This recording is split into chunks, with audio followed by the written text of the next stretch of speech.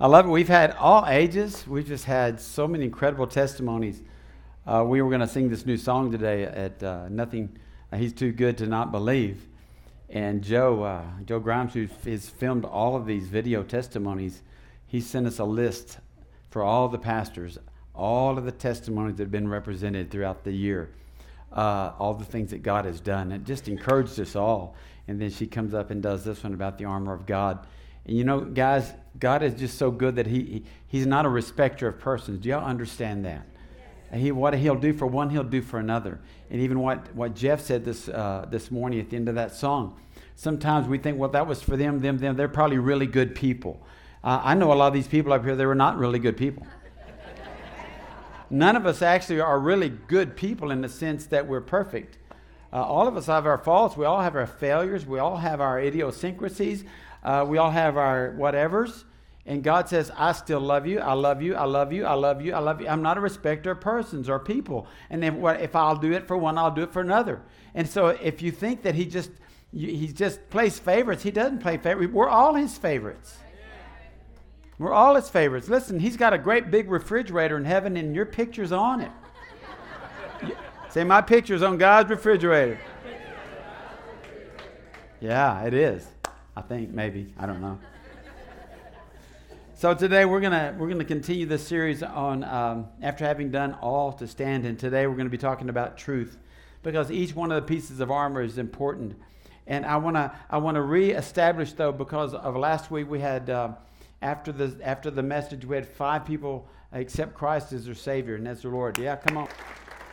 So I want to, probably every sermon that I give on this series, I want to establish position, because before you can put your armor on, you have to be in His army.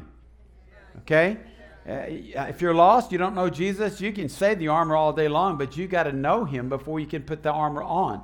So I want to read from Ephesians 2. We're going to get right into it about knowing your position. And it says in Ephesians 2:1, and you He made alive. Okay? He made you alive. Say, He made me alive.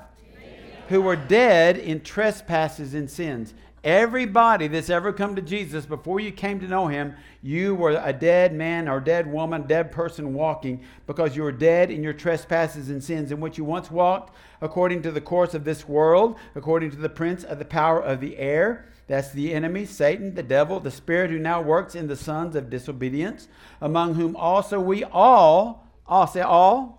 We all conducted ourselves in the lust of our flesh, fulfilling the desires of the flesh and of the mind, and were by nature children of wrath, just as the others. So we're established before Christ, that's who we were. Okay? Now, but look at this. Say, but God. Woo, that's a good but God. Number 4, but God, who is rich in mercy because of His great love with which He loved us, even when we were dead in trespasses, made us alive together in Christ. By grace you have been saved, and raised us up together. Listen, this is so important about our position. And made us sit together in the heavenly places in Christ Jesus. Now, a lot of people go, how can I be seated with Christ? Because Christ is in you and you are in Christ. It's one of those heavenly mysteries. But we are seated with Him in heavenly places, the Bible says.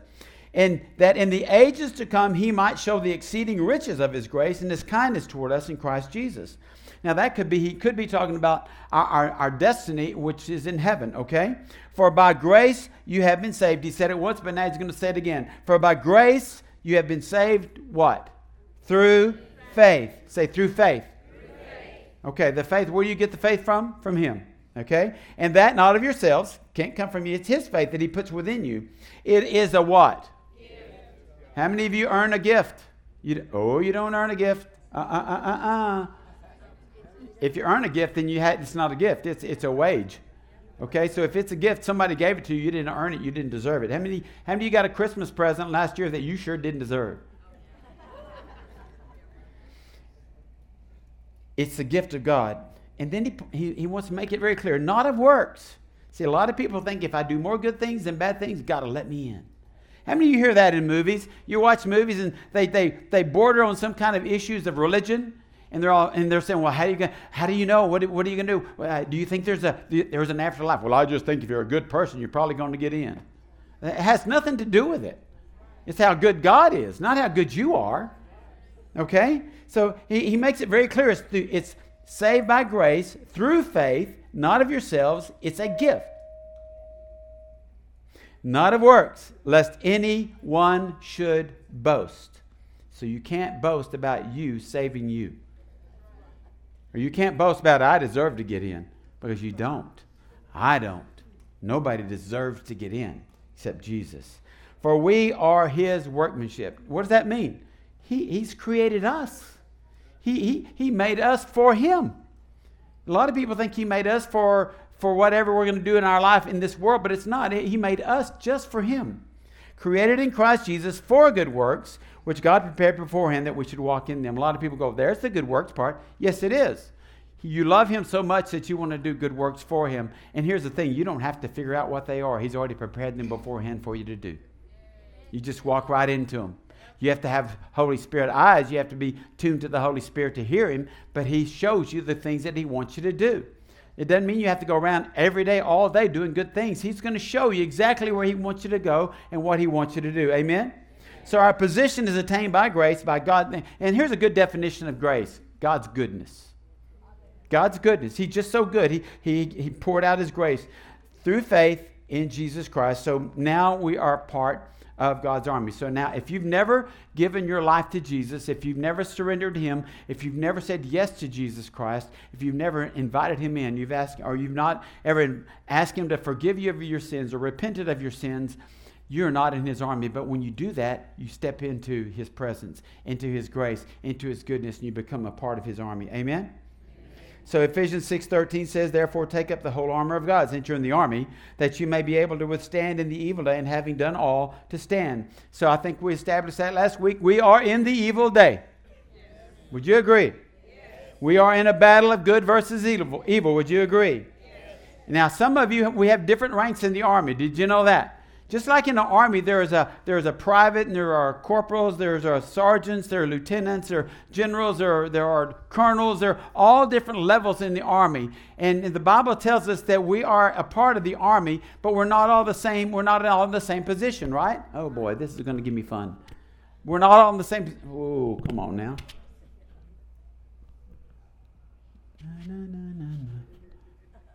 Is that going to stay? Okay. All right. We're not all in the same position. You know, the Bible teaches that, right? There, some of us are hands, some of us are feet, some of us are eyes. But we fit together like this. That's why people that say, I don't need to be a part of the body, they're mistaken. Because we need each other. What if we just had an army full of privates? They'd just be running around and running into each other. Be like a bunch of Gomer Pyles, you know, just be like the Keystone Cops or whatever. And I know the young people are going, well, who are Keystone Cops and who's Gomer Pyle? Just go back and figure it and go Google it. Okay, you'll figure it out. And so we're part. And so there, even in this room, there are different maturity levels in this room. Do y'all understand that? Some of you have been Christians for a long time. You're mature in your faith. And I'm not saying just because you've been a Christian a long time, you're mature, but that's what it should be. You should be more mature than a baby Christian. But we have baby Christians, those that have just got in the water and come out of the water, bang, you know, they're like little babies. You gotta help them along. You gotta help them walk. You gotta help them stand and all these things. But we have baby Christians, and we have that are graduated to the toddler class and to the children's class, and their ages are all different. But we have all these different kinds of people that make up the body of Christ, that make up the army of God. But our position always is in Christ. Ephesians 4:23 then says, and be renewed in the spirit of your mind, and that you put on the new man. Say, put on the new man. Which was created according to God in true righteousness and holiness. And he's already talking about some of the other armor there. Therefore, putting away lying, let each one of you speak truth with his neighbor, for we are members of one another. We're all together in this. So be angry and do not sin, and do not let the sun go down on your wrath, nor give place to the devil. Because your position now is in Christ, so you don't want to give the enemy any more position in your life. You don't want to invite him to the dinner table. Amen? He's not a part of your life anymore, should not be a part of your life anymore. That word place means opportunity, power, and occasion for acting. In other words, when you give him a place, just crack the door, he comes in, and you've already set yourself on the road to letting him come back in and destroy you again, or pull you down, or rob you, or steal, or whatever he does. I mean, he's very active. So we have to be on the alert. We have to put on the new man, not just the armor of God, but we have to put on the new man. So now we are positioned in Christ. We're seated with Christ in the heavenly places. We've been raised up to sit with him. Now, let me read Ephesians 6:13 again. Therefore, take up the whole armor of God, that you may be able to withstand in the evil day, and having done all to stand. Take your position. How much of the armor does he say to put on? All of it. It takes all of it to withstand in the day that we live in. Just like our testimony this morning. You know, she thought, I'm supposed to put that on. I think I should have put that on. I didn't put that on. And now God's reminded me. He's reminding you every day. How many of you got the piece of paper last week talking about putting your armor on? We have more of those if you didn't get one. As you go out this morning, we have more of those. But we want you to start learning to take up your position, to take your place in the kingdom of God. So many of you in this room right here, right now, have not taken your position in Christ. Do you understand what I'm talking about? You have not planted your feet in him. And because you've not planted your feet, you're leaning. The wind's blowing. Yeah, and sometimes you're double-minded. The wind of doubt, they create this wind of doubt. When things are not going good, you start doubting. And when things are not going your way, you start not trusting God the way you're supposed to trust him. And so you're losing your position. Look what it says in Jeremiah 17. I love this. Blessed is the man who trusts in the Lord, and whose hope is the Lord, for he shall be like a tree planted by the waters, which spreads out its roots by the river, and will not fear. Say, not fear. When heat comes. How many of you know when heat comes in West Texas, a lot of people start fearing. They start fearing when there's a drought here for many, many months at a time. What do we fear? What do we fear? Not having enough water.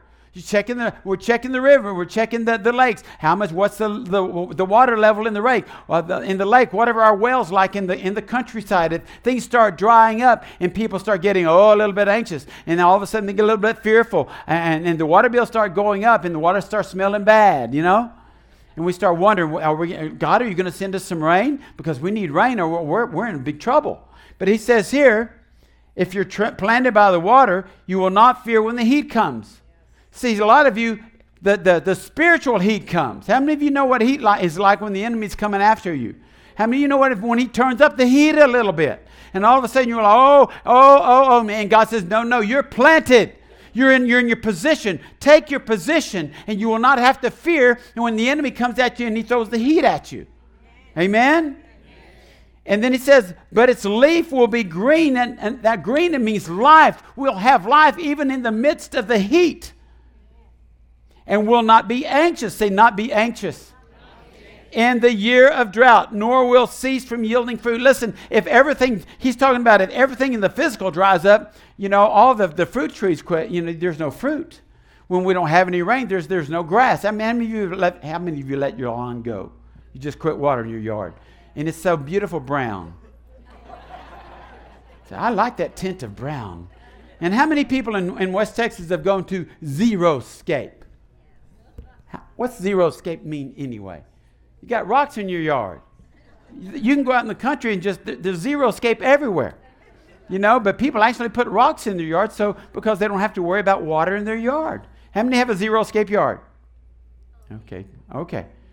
But see, if the enemy comes and starts drying up you spiritually, well, sometimes we want to replace that spiritual dryness, and we replace it with the wrong things.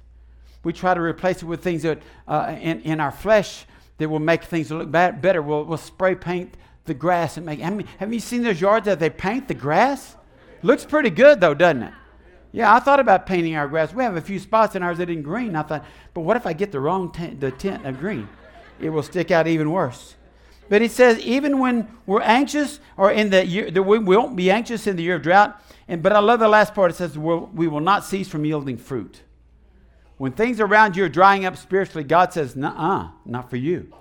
Just because things around you are drying up and the heat's up, you are still planted by the water. You're still a strong tree, and you're going to still yield fruit when everything around you is not. 1 Timothy 6, Paul says this, verse 11, "But you, O man of God, flee these things." He's talking about sin if you read the previous verses. "And pursue righteousness, godliness, faith, love, patience, and gentleness. Fight the good fight of..."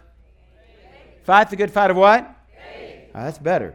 "Lay hold," get hold of it, "of eternal life, to which you were also called and have confessed the good confession in the presence of many witnesses." How many women are in the Women Encouraging Women class? What are y'all studying? The power of your words. What does this verse say? "Hold on to eternal life, to which you were also called and have" what? "Confessed the good confession in the presence of many witnesses." The good confession is what's coming out of your mouth. When everything around you, in the battle for faith, in the fight of faith that you're in, you have got to get control and let the Holy Spirit get control of your mouth, of your thoughts, and you start speaking the things that are life and not death in your situations. See, a lot of times we fight the good fight of faith, but a lot of times we lose the fight. Anybody ever lost the fight of faith? Be honest. Come on, be honest. How many of you lost the fight of faith? I think everybody should raise their hands in here, unless you're perfect. But it's a good fight. And the enemy wants you to what? He wants you to lose your faith. Did you hear Esley a while ago? She was talking about I was thinking, man, I'm battling for my faith here. God, I want you to do something here because I'm battling for my faith. How many are battling for your faith this morning? There are situations in your life you can't see the end. You can't see a good ending to it. You've heard the bad report, and you're thinking, Lord, how am I going to get through this? I'm battling I'm in this fight of faith, but it feels like I'm losing. Anybody ever feel like you're losing the fight? And Timothy, he's telling Timothy, leave that life of sin. Start pursuing me with everything you have, because we've got this fight to fight. And it's the fight of faith. See, if the enemy can get you to doubt your faith, he's already got you. If you don't think we're in a battle this morning, if you don't think that the enemy's after you this morning, he's already got you deceived. You've already fallen for his schemes. Did you know that? If you think, oh man, I'm just going to waltz through life, I'm going to do my thing. Well, if you're doing your thing, probably he's not going to bother you. But if you're doing his thing, if you're doing God's thing, he's going to bother you. You know the old saying, if you haven't met the devil lately head on, it's probably because you're going the same direction? I guess y'all hadn't heard that. If you haven't met him head on lately, you're probably going the same direction. You're probably so sucked in that you've conformed to the world so much that you just look like the world. So much of the church just looks like the world. Mimics the world, copies the world. You know, the enemy wants you to think that evil is good, and he wants you to think that good is evil.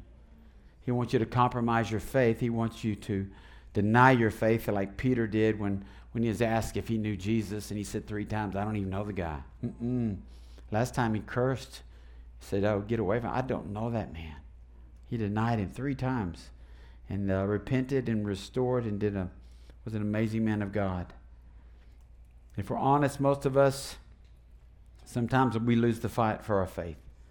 And here's some of the reasons how we lose the battle. We give in to sin. That temptation is just, man, got tempted again. I fell for this trick again. I repent, Lord. Oh, I fell for it again. And we start losing the fight of faith when we give in to the same old sins. We give in to, we lose the fight of faith sometimes when we pray, oh God, do this, do that. And God says, you know, he doesn't do this or he doesn't do that. You think, well, where is God? And where is God? I've asked him, I've believed, I've laid held it, I've claimed it, I've agreed with somebody else and it hasn't happened. And the enemy says, yeah, see, remember, he doesn't come through like you always think he does. Anybody ever hear that from the enemy? Yep. Sometimes we lose the battle for faith when we come into hardships, the cares of this world, paying bills, separation, divorce, injuries, accidents, bad reports, health issues, and they just keep coming and coming and coming. You think, well, God, where are you? Once you start saying those things like, God, why me? When you start saying, where are you, God? You start losing the battle for faith. You quit fighting the good fight of faith when you start giving in. So here's what you have to do. You have to say, God, I don't understand this, but I trust you. I don't understand this, but I love you. I know that you've got my best interest in mind. You are for me. You're not against me. That's why it's imperative to know the armor and to put the armor on. It reminds you every day that we are in a battle. Armor up. I put Armor All on my tires yesterday. I didn't armor all. I just armored the tires. But made them look shiny. But God says put the armor on, all the armor. 1 Corinthians 16:13 says, watch. Say watch. Stand fast. In what? Faith. The faith. Be brave and be strong. Watch. Keep your spiritual eyes open. And then Paul says to stand fast. That means to persevere, to persist. Stand firm, not give up, not give in. Stay the course. How many of you know that God loves it when we just keep on keeping on? Jesus kept on keeping on, didn't he? He wants us to keep on, even when it doesn't look good. That's when people are watching you. That's when your neighbors are watching you. That's when your relatives, your lost relatives are watching you because they know, their family is so perfect, but some calamity comes to your family. They're watching you in the calamity. They're watching you when the things fall apart, and they're watching you to see, are they really, truly people of faith? Or are they only people of faith when everything's going good? It's really good to be people of faith when things are going good, isn't it? Go to Ephesians 6:14. Now we're going to talk about, I'm just going to lay a foundation. This is all the armor. Then we're going to talk a little bit about truth. Stand therefore, having girded your waist with truth, having put on the breastplate of righteousness, and having shod your feet with the preparation of the gospel of peace. Above all, taking the shield of faith, with which you are able to quench all the fiery darts of the wicked one, and take the helmet of salvation and the sword of the Spirit, which is the word of God, praying always with all prayer and supplication in the Spirit, being watchful to this end with all perseverance and supplication for all the saints. The saints.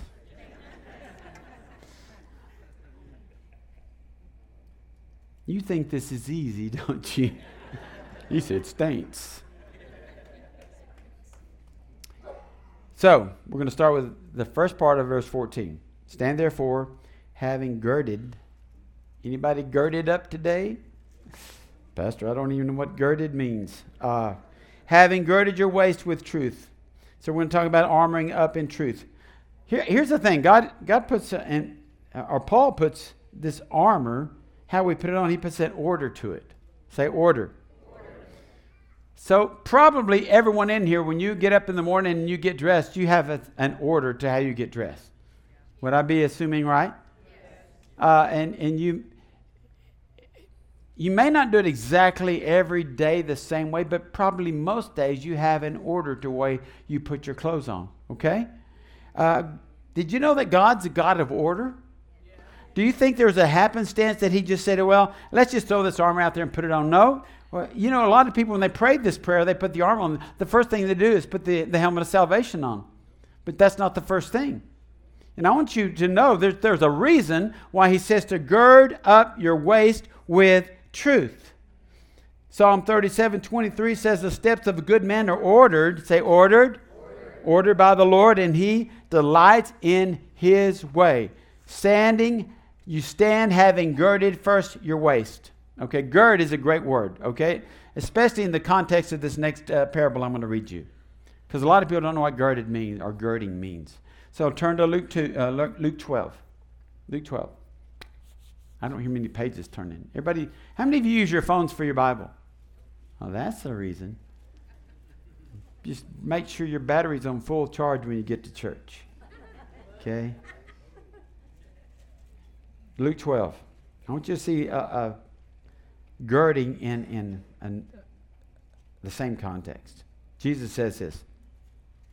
Let your waist be girded and your lamps burning, and yourselves be like men who wait for their master when he will return from the wedding, that when he comes and knocks, that they may open to him immediately. That, see, when it was back, the Jewish tradition is they're engaged, the man and the woman, and then the husband is living at his house, and he is preparing a room for his bride. Do y'all know much about that? He's preparing a room for his bride, and then the dad looks it over and makes sure that the house is ready for the bride, and then he just says it. He calls the shots. He says, now go get your bride.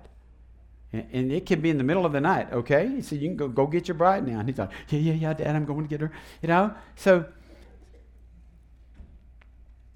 and you yourselves be like men who wait for their master when he will return from the wedding, that when he comes and knocks, that they will open him immediately. Blessed are those servants whom the master, when he comes, will find watching. Assuredly I say to you that he will gird himself and have them sit down to eat, and will come and serve them. And if he should come in the second watch, that's a different time of the day, or in the third watch, that's a different time of the day, and find them so, blessed are those servants. In other words, girding means being ready. Gird up your waist. He says you need to be prepared. You don't know when Jesus is coming back. You better be ready. You don't know when he's going to call us home. You better be ready. You don't know today if today is the last day that you're going to live on this earth. Did you know that? There are cars in the street that hit other cars and people die every day. We are not guaranteed another day. So we better be girded up. That's right. And I love those screaming, yeah! Because here's the warning. But know this, that if the master of the house had known what hour the thief would come, he would have watched and not allowed his house to be broken into. Therefore, say therefore.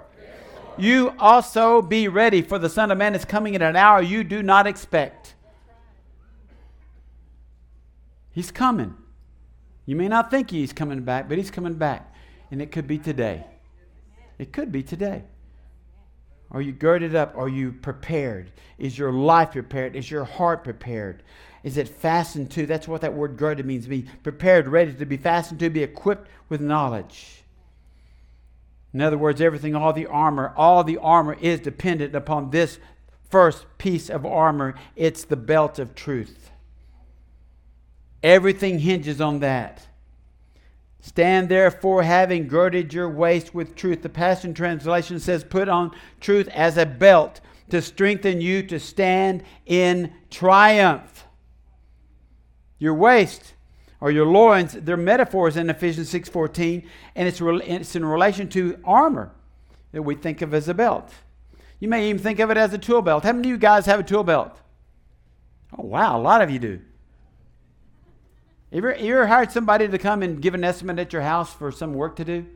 And maybe it's a guy that does remodeling, and he comes in, he's all dressed nice, and he comes in and looks everything over, and he goes back and he writes you up an estimate and you hire him. But the next time you see him when he comes in, he's belted up. He's got the belt. He's got all that stuff hanging off of him. All those tools hanging off of him. Because he knows that he's going to need this tool. He's going to need this measuring tape. He's going to need the hammer. He's going to need all these tools that are available to him because he's ready to work.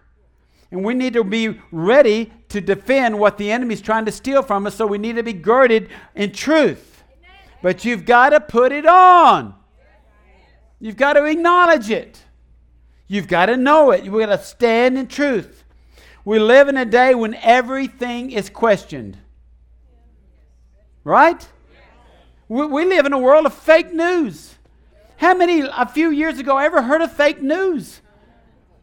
Just like, what's real, what's fake? Now, did you know now, I'm sure you do because I'm sure you're smarter than me, but now they can make somebody look like a certain person, a celebrity, and they can put a voice to him, and it can be CGI or computer generated, but it looks real. And they can say anything. You go, wow, did you hear what so-and-so said?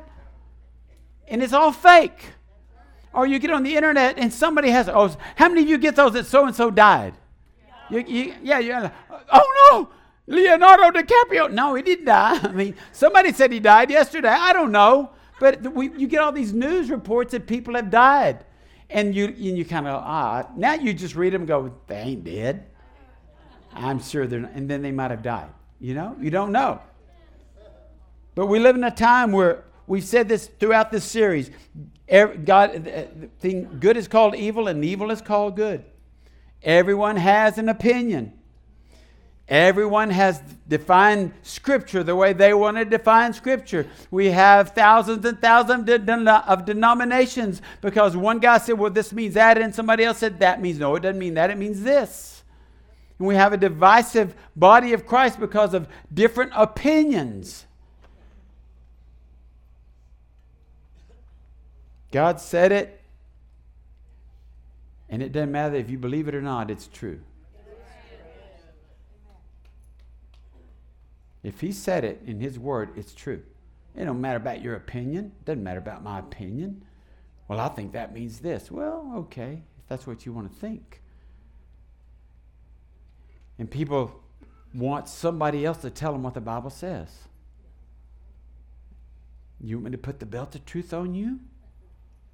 You want me to come to your house every morning? Hey, let's put the belt on.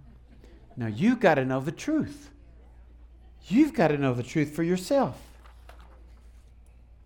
Ephesians 4:17 says this, I say therefore and testify in the Lord that you should no longer walk as the rest of the Gentiles walk, or run like that child just did, in the futility of their mind, having their understanding darkened, being alienated from the life of God. See, this is if you don't know the truth, this is where you're at. Because of the ignorance that is in them, because of the blindness of their heart, who being past feeling have given themselves over to lewdness, to work all uncleanness with greediness. But you have not so learned Christ. Say, I have not so learned Christ. If indeed you have heard Him and have been taught by Him. Now look at the next few words. As the truth is in... As the truth is what? In Jesus, that you put off concerning your former conduct the old man which grows corrupt according to the deceitful lust, and be renewed in the spirit of your mind. And we just read this, and that you put on the new man, which was created according to God in true righteousness and holiness.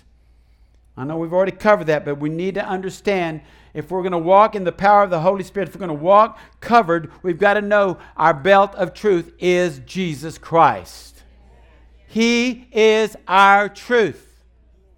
John 14:6, Jesus said this, I am the way, the truth, and the life. No one comes to the Father except through me. John 8:31 says, then Jesus said to those Jews who believed in Him, if you abide in what? My word. Say my word. You are my disciples indeed, and you shall know the truth. See, if you're abiding in the word, then you're going to know the truth. And the truth shall what? Make you free. Amen?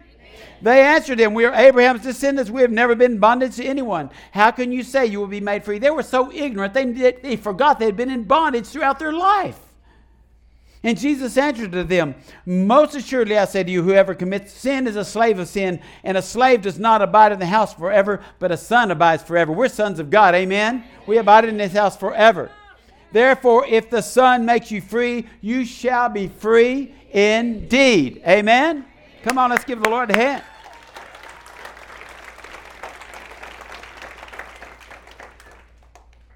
Jesus is so crystal clear here.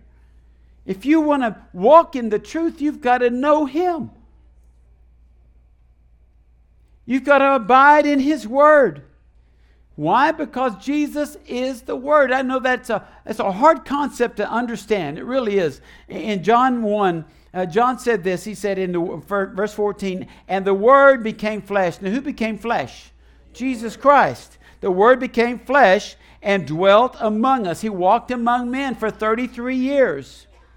And we beheld His glory. We saw Him. We touched Him. We walked with Him. We listened to Him. He touched our lives. And in the glory as of the only begotten of the Father, full of grace and what?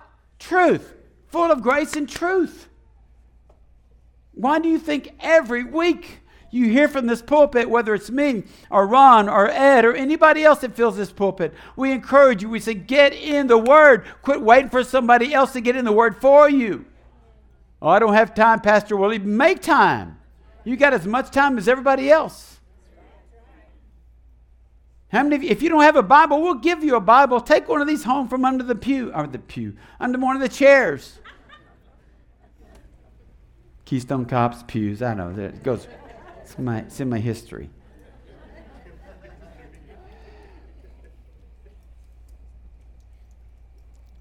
pound it in your heads every week. Get into the Word. Hey, just pretend that you're going to preach next Sunday. So study a subject that you're ready to preach. And if you're not going to preach it up here, you're probably going to get to preach it somewhere. At the job, at your school, in your family, to yourself, yeah. Get into the Word, know the Word, absorb the Word, eat the Word, meditate on the Word, memorize the Word. How do you think Jesus responded when he was tempted by Satan? He said, "It is written."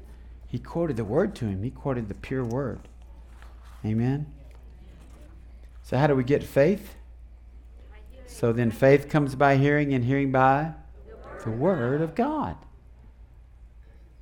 That's what we put on. We put on this belt of truth. So you can't even understand the rest of the pieces of the armor till you have the truth. Because if you don't know the truth, you won't understand salvation. You won't understand anything else. You won't understand the shoes of peace. You won't understand the sword of the Spirit. You won't understand any of these other things till you get the truth of God in you.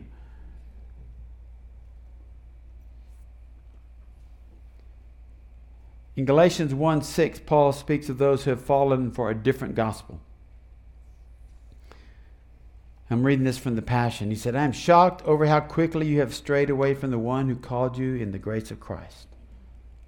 I'm astonished that you now embrace a distorted gospel. That is a fake gospel. That is simply not true. There's only one gospel, the good news of Christ. Yet you have allowed those who mingle, listen to this, mingle law with grace to confuse you. But even if we or an angel from heaven should preach a gospel different than the one we preach to you, let them be under God's curse."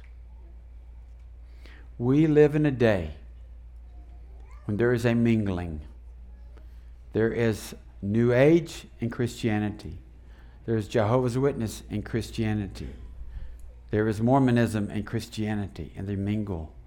And they like to suck you in because they'll talk to you about Jesus. All these New Age things, these Mormonism and all this, they'll talk to you about Jesus. And they'll paint a really good, pretty picture of Jesus. And if you don't know the Word, you can get sucked into a lie and into a cult. That's why you have to know. It's imperative that you know the truth. And when you start knowing the truth, then you can start learning how to armor up and be ready for whatever the enemy throws at you. There's only one way to heaven. Jesus said it, "I am the way, the truth, and the life." There's no man, no person comes to the Father except through me, through the cross of Jesus Christ. If you don't get anything, get that today. That truth. Because there are people in this room today that do not know Jesus Christ as their Lord and Savior. And I encourage you today, if you don't know Him, to give your life to Him. Would you stand this morning?